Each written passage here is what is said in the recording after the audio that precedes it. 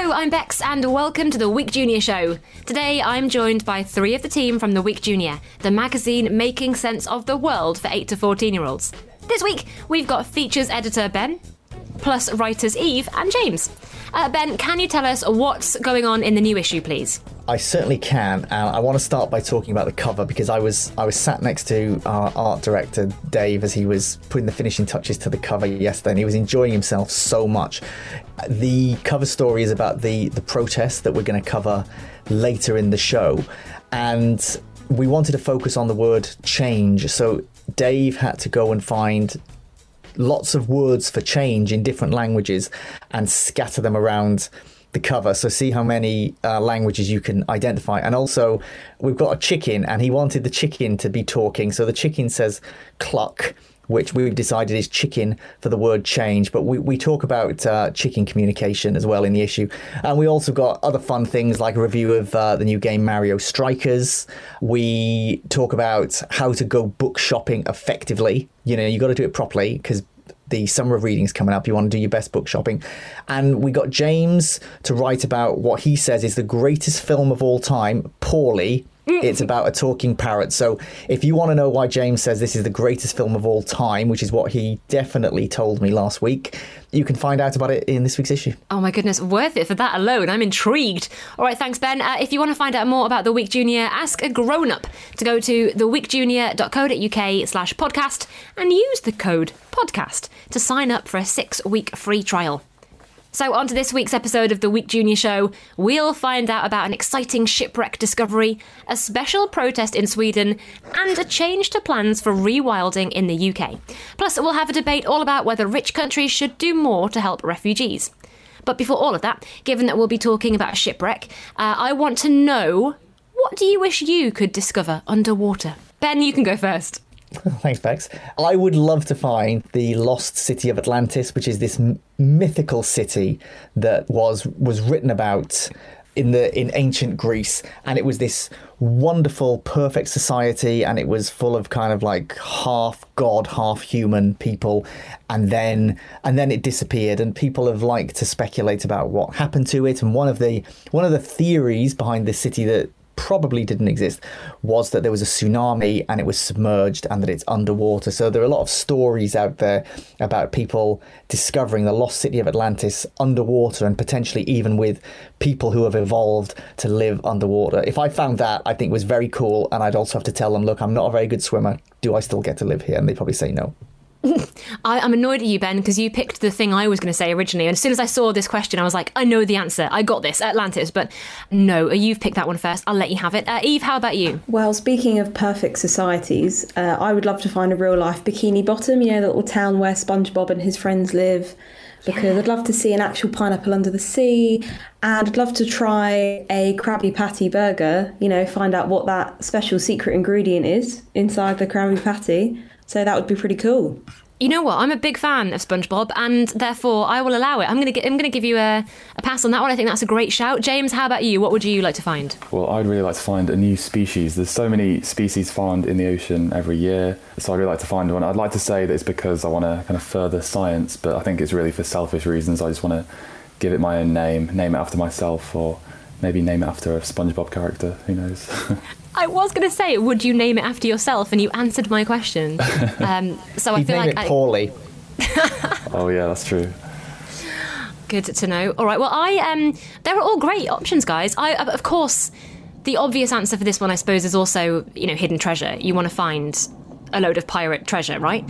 But also, I was thinking about this one a little harder. And when I really, really put my mind to it, I realised what I'd love to find underwater is Sebastian from The Little Mermaid.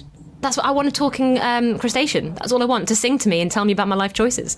So I've gone for Sebastian from The Little Mermaid, and I'm going to put it out there, guys. Some great choices today. Well done to all of us for knocking it out of the park. Now, it's going to be a brilliant summer for losing yourself in a book, and the Week Junior's annual Summer of Reading campaign is about to kick off. This year, there's a very special event happening to go with it.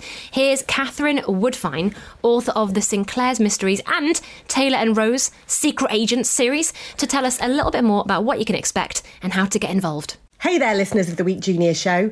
I'm Catherine Woodfine, and I'm here to tell you about the first ever Summer of Reading live event.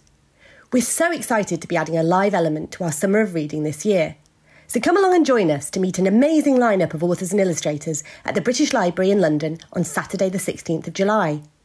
You can take part in an interactive drawing masterclass with Rob Biddulph, join Shana Jackson to hear about her new mystery adventure, or set off on an intrepid journey with MG Leonard and Sam Sedgman, plus lots more.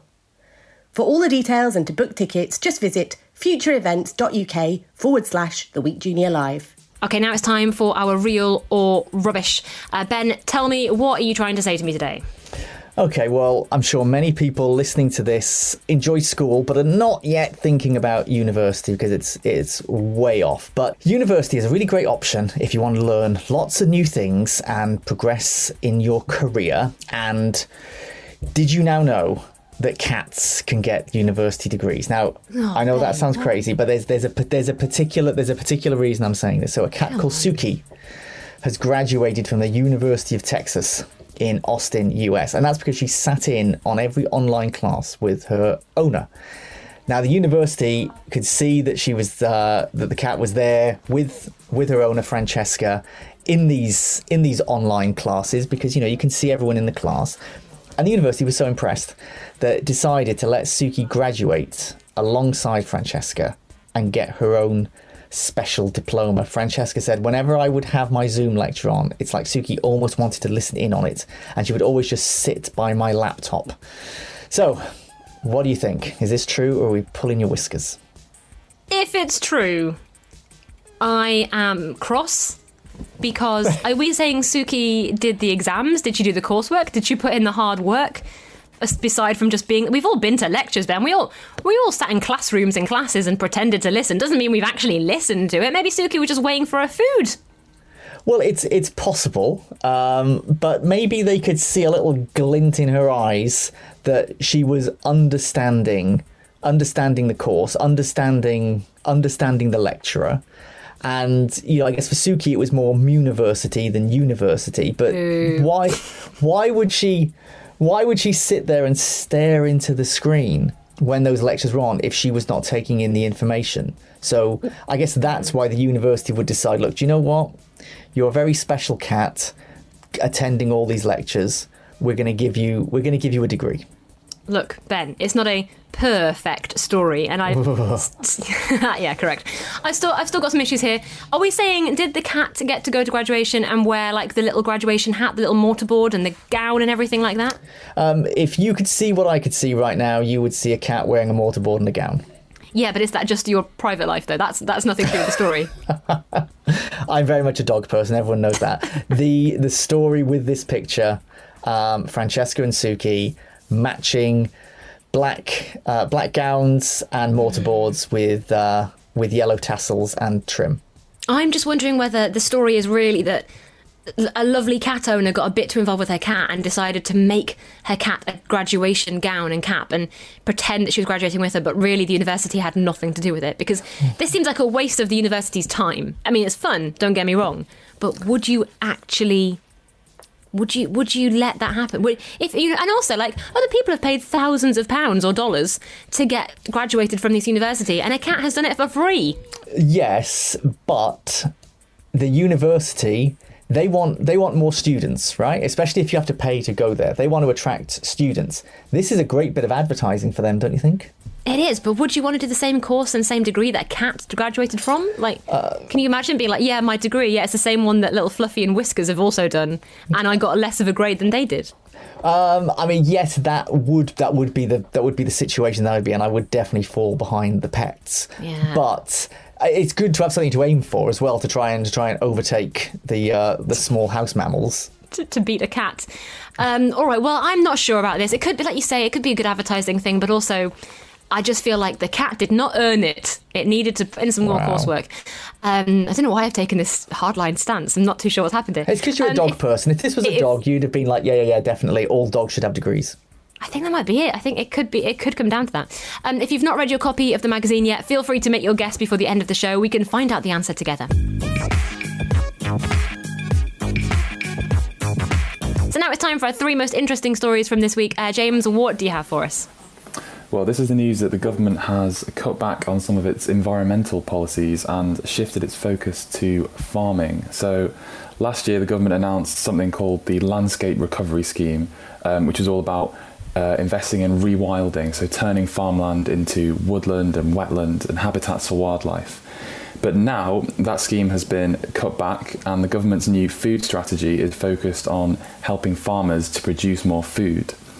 So as you might imagine, this has been welcomed by the National Farmers Union, but it's been criticised by lots of different conservation groups. So what's made the government change its mind? Well, one reason is that there's lots of pressure on the government to deal with rising food prices. The Prime Minister, when he was defending the new policy, said this is about helping to support UK food and farming at a particularly important time. And what he might be referring to here is things like the war in Ukraine that are threatening food supplies. So the idea really is to make the UK more self-sufficient. So that means it can produce enough of its own food without relying on other countries. So as the food strategy put it, they want a secure food supply in an unpredictable world. All right, thanks very much, James. Next up, Ben, what do you have for us? I want to talk about the historic shipwreck of HMS Gloucester. This was a Royal Navy warship, sank way back in 1682, and it has now been identified off the coast of Norfolk in England. The ship was actually found in 2007, but it's been kept a secret. And the reason it was kept a secret was they had to protect the site. Because otherwise, everyone would be like, oh, I'm going to go and take a look at this. I'm going to check this out. And they had to confirm that it was indeed HMS Gloucester, because people had been looking for this for quite a long time. Loads of amazing artefacts have been found, clothes and shoes that have survived. The ship's bell has been recovered from the wreck as well. And in spring 2023, people can see some of these objects because they're going to go on display at Norwich Castle and Museum Gallery, which isn't too far from where the wreck was found. And people have said this is the most important warship shipwreck that's been found and recovered since the Mary Rose in 1982. And they're significant because they can tell us so much about the way that wars were waged back in those days and how shipfaring worked in the past. So who was on the ship? Well, there was someone actually very famous on the ship. Future King James Stuart was on the ship. Now, he didn't die because he became King James II of England and Ireland and King James VII of Scotland. But it's said that he might be to blame for people dying in the shipwreck. So he had been arguing with the captain about the navigation, and King James, future King James, refused to leave the ship when it looked like there was a problem. And because of protocol, people were not allowed to leave the ship if a royal was on board. A royal always had to be the first to leave the ship. So a lot of people got stuck on the ship and ended up dying. And part of the research that will be done before the displays, figuring out who else was on it and being able to tell their stories, because just because they're not famous doesn't mean their story shouldn't be told. Yeah, fair enough, absolutely. Thank you, Ben. Right, Eve, what do you have for us? So last week in Stockholm in Sweden, there was a protest against climate change, which is long-term changes in world weather patterns caused by human activities. And 3 really important activists actually joined forces at the protest. So Greta Thunberg was there, the Swedish environmental activist. And then Vanessa Nakati was there, a climate campaigner from Uganda. And then also Malala Yousafzai, who is a campaigner for girls' rights to education. And she actually recently received the Cannes Lionheart Award for her efforts in making a genuine difference to the world. So she received that in May. But yeah, so the 3 of them came together to join forces at the protest. I love this, like a supergroup. What did the 3 campaigners discuss at the protest? So they were focusing on the effects of climate change on girls' education. So Malala said, due to climate-related events, millions of girls lose their access to schools. Events like droughts and floods impact schools directly, and girls are impacted the most. They are the first ones to drop out of schools and the last ones to return. And Vanessa Nakate said that it's really important to educate girls in fighting climate change to reduce the effects of it on our planet. And Greta Thunberg said, any girl can change the world if given the right tools to do so. Oh, some good mottos and some great thoughts there. Thanks, Eve. Now, as well as reading more about these stories in the week, Junior, you can also read a review of Escape to the River Sea, a magical and atmospheric adventure exploring the importance of conservation. It is written by Emma Carroll, and here she is to tell us a little bit more about herself. Hi there, listeners of the Week Junior Show. My name is Emma Carroll and I'm the author of Escape to the River Sea, which has been selected as Book of the Week in the current issue of the magazine. And I'm here to answer two very important questions. Firstly, do I like Marmite? Well, I can't get through the day without Marmite, so I think the answer to that is a resounding yes. Secondly, what was my favourite book growing up? Well, my favourite book growing up was definitely a story called For Love of a Horse by an author called Patricia Leach.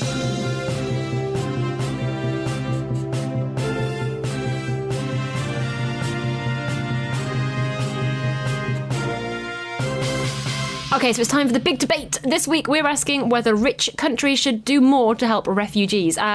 What do I need to know about this one? Well, first, we need to know exactly what a refugee is. And refugees are people who have left their home country because of war, conflict, or the threat of violence. The United Nations, that's a group of 193 countries that work together on the challenges facing humanity. They say there are around 26 million refugees in the world today. And if you're listening to this in the middle of June, then Refugee Week is coming up, or has happened. It's taking place from the 20th to the 26th of June. And this year, the focus of Refugee Week will be highlighting the fact that the number of refugees is rising around the world. Many wars and conflicts, for example, in Afghanistan, Ethiopia, Ukraine and Yemen, have forced millions of people to leave their homes. Many of them are just unable to return. They need somewhere to call home and rebuild their lives safely. 85% of refugees are hosted in poorer countries. The UK is home to around 1% of the world's refugees. The countries that host the most include Turkey, Uganda, Pakistan and Germany. In fact, thinking about the conflict in Ukraine, which is happening right now, Germany has welcomed 700,000 Ukrainian refugees compared with just 60,000 taken in by the UK. So the richer, developed countries have got the most money and resources to help. So should they be doing more? Interesting. Okay, this is going to be Eve versus James, guys. Obviously, as you know, you've got a minute on the clock. I'm going to be challenging Eve to go first. She's going to say why we should do more to help refugees. Whenever you're ready, take it away. Well, as Ben correctly pointed out, poorer countries are already doing their bit to support refugees, such as Jordan in the Middle East or Colombia in South America. And so if they can do their bit to support refugees, then surely richer countries should as well, because they actually have more money to do it. And also, rich countries can benefit from the skills and experiences that people from other countries and cultures will bring. And so that should be embraced and celebrated. And if richer countries can afford to help people and protect them, then why shouldn't they? It's important to, be kind and to help people after they've been through so much. And so, to me, the obvious answer is yes. All right, okay, lovely stuff from Eve. James, you have to argue against her, so whenever you're ready, go for it. Well, I think I've got the baddies role here, but here we go. So refugees, there's a reason refugees go to neighbouring countries. They're closer, they're easier, they're more familiar, whereas richer countries might be very far away. So it might often be better to actually support the developing countries that are hosting the refugees rather than directly supporting the refugees themselves. And also, even rich countries only have a certain amount of resources, so there might be better ways to spend that money. For example, investing in peace processes to actually rebuild the war-torn country itself and help that to get back on its feet. So we've mentioned that refugees can often bring skills to rich countries, but why should rich countries get to hog all those young, skilled people? When peace comes back to the war-torn country, they're going to need those doctors, those engineers, so they need to stay close to home. They need to stay in a neighbouring country so that they can avoid something called a brain drain. And finally, not all rich countries are the same. So to say that all rich countries need to do more doesn't make sense when, as we've mentioned, Germany has taken in millions of refugees in the past few years. Some countries have more space than others. The UK is very densely populated. Other countries, like America, for example, might have more space. So I think there are other ways to help which aren't necessarily directly supporting refugees. All right, well, there's a little over a minute, but I'm going to give you that because that was a really, really tough one. Ben, what do you think? I think that James did a really good job. And the important thing in these debates as well is that it isn't simply, here's what I believe. It's a matter of being able to look at two sides to any argument and be able to see what someone might feel, even if you don't, because that's what makes a good debate. I would have to side with Eve on this one. Richer countries need to be doing a lot more. It is understandable to say that, well, if you're a neighbouring country, then it's easier for you to take them in. But what really matters is the money to be able to support those people. And we can applaud Germany for everything that it has done, a country just as densely populated as the UK, and that the UK should do more. So it's not all rich countries, it's certain rich countries should do more. And it feels like, to me, the UK should probably do more, personally. All right, then. This is a tricky one, so I want to know what the listeners think. Go and respond to the poll right now at theweekjunior.co.uk/polls or email hello@theweekjunior.co.uk with a video clip explaining which side of the debate you support and why. Last week, we asked if people should read for fun every day, and the result was a very clear, big yes from all of the eager bookworms out there, because yes won by 80% to 20%. Yeah, Marissa emailed us to say, I love reading, but I don't think people should be forced to read. If you're forced to do anything, you're unlikely to enjoy it because you are reluctant. Reading should always be enjoyable. A pop jammer told us, if you don't want to, you shouldn't be forced to read, but it is good practice and an important life skill. Another person on Pop Jam agreed, saying, it depends whether you enjoy it or not. If you like it, you should definitely read for fun, but if not, you shouldn't be forced to. So remember, get involved, grab Grown Up, record a video telling us what you reckon about this week's debate, then send it in to us at hello@theweekjunior.co.uk and we could play it out on next week's show. So before we go, we got to recap that real or rubbish story. Ben, can you remind me what it was, please? Yes, it's that the University of Texas has given a diploma and a degree to a cat called Suki because the cat attended every single online class with her owner. So, your call, Bex. Yeah, no, this is a tricky one. Of course, over lockdown and stuff, everything was online, and normally this wouldn't have been a thing that could be allowed to happen, but it is plausible in that respect that the cat was in every lecture.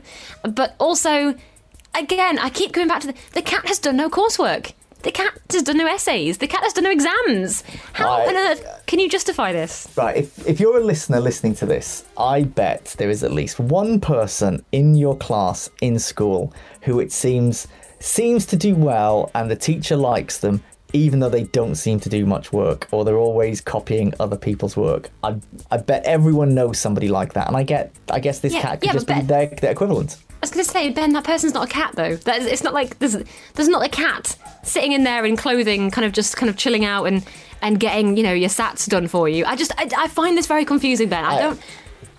I think with anything like this, you have to look at who benefits. Right? Who benefits the most from this? Is it the cat? Is it the owner? Is it the university? Does the university have a motivation to do this? So that's what it comes down to for me. Who's most motivated? The cat's owner, the cat, or the university? I tell you who's getting something out of this, the university, because we're chatting about the university right now, and people might in future be like, yeah, I'll go and apply to that university, the one that gave a degree to a cat. And that's where it falls down, because I feel like I wouldn't apply to somewhere who gave a degree to a cat, because I'd feel a bit like, that's where I'd feel a bit bad about it, and a bit inferior to a cat. That being said, you've said your piece, Ben. You've had me. I just wanted to say that intellectually, you are superior to any cat I've ever met. That damning with faint praise. I mean, I'll take it, thank you, because I do like a compliment. But that is, I don't know how many cats you've met. That's the problem. I am going to say, against my better judgment, this story is real.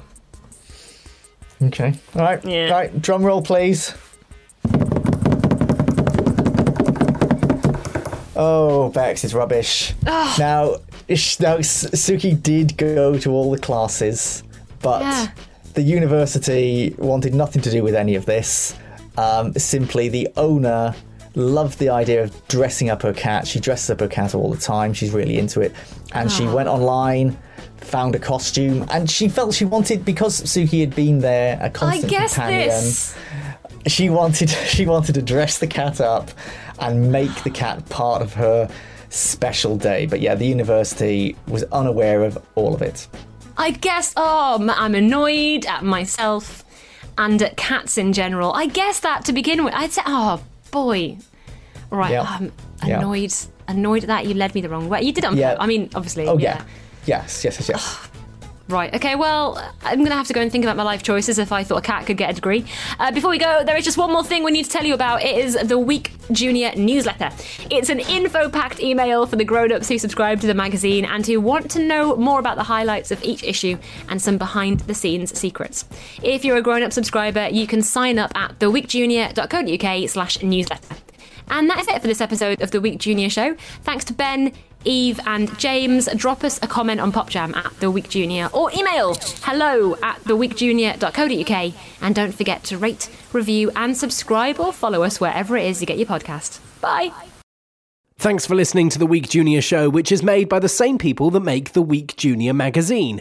You can get a free trial of The Week Junior by heading to theweekjunior.co.uk/podcast and using the code PODCAST at checkout.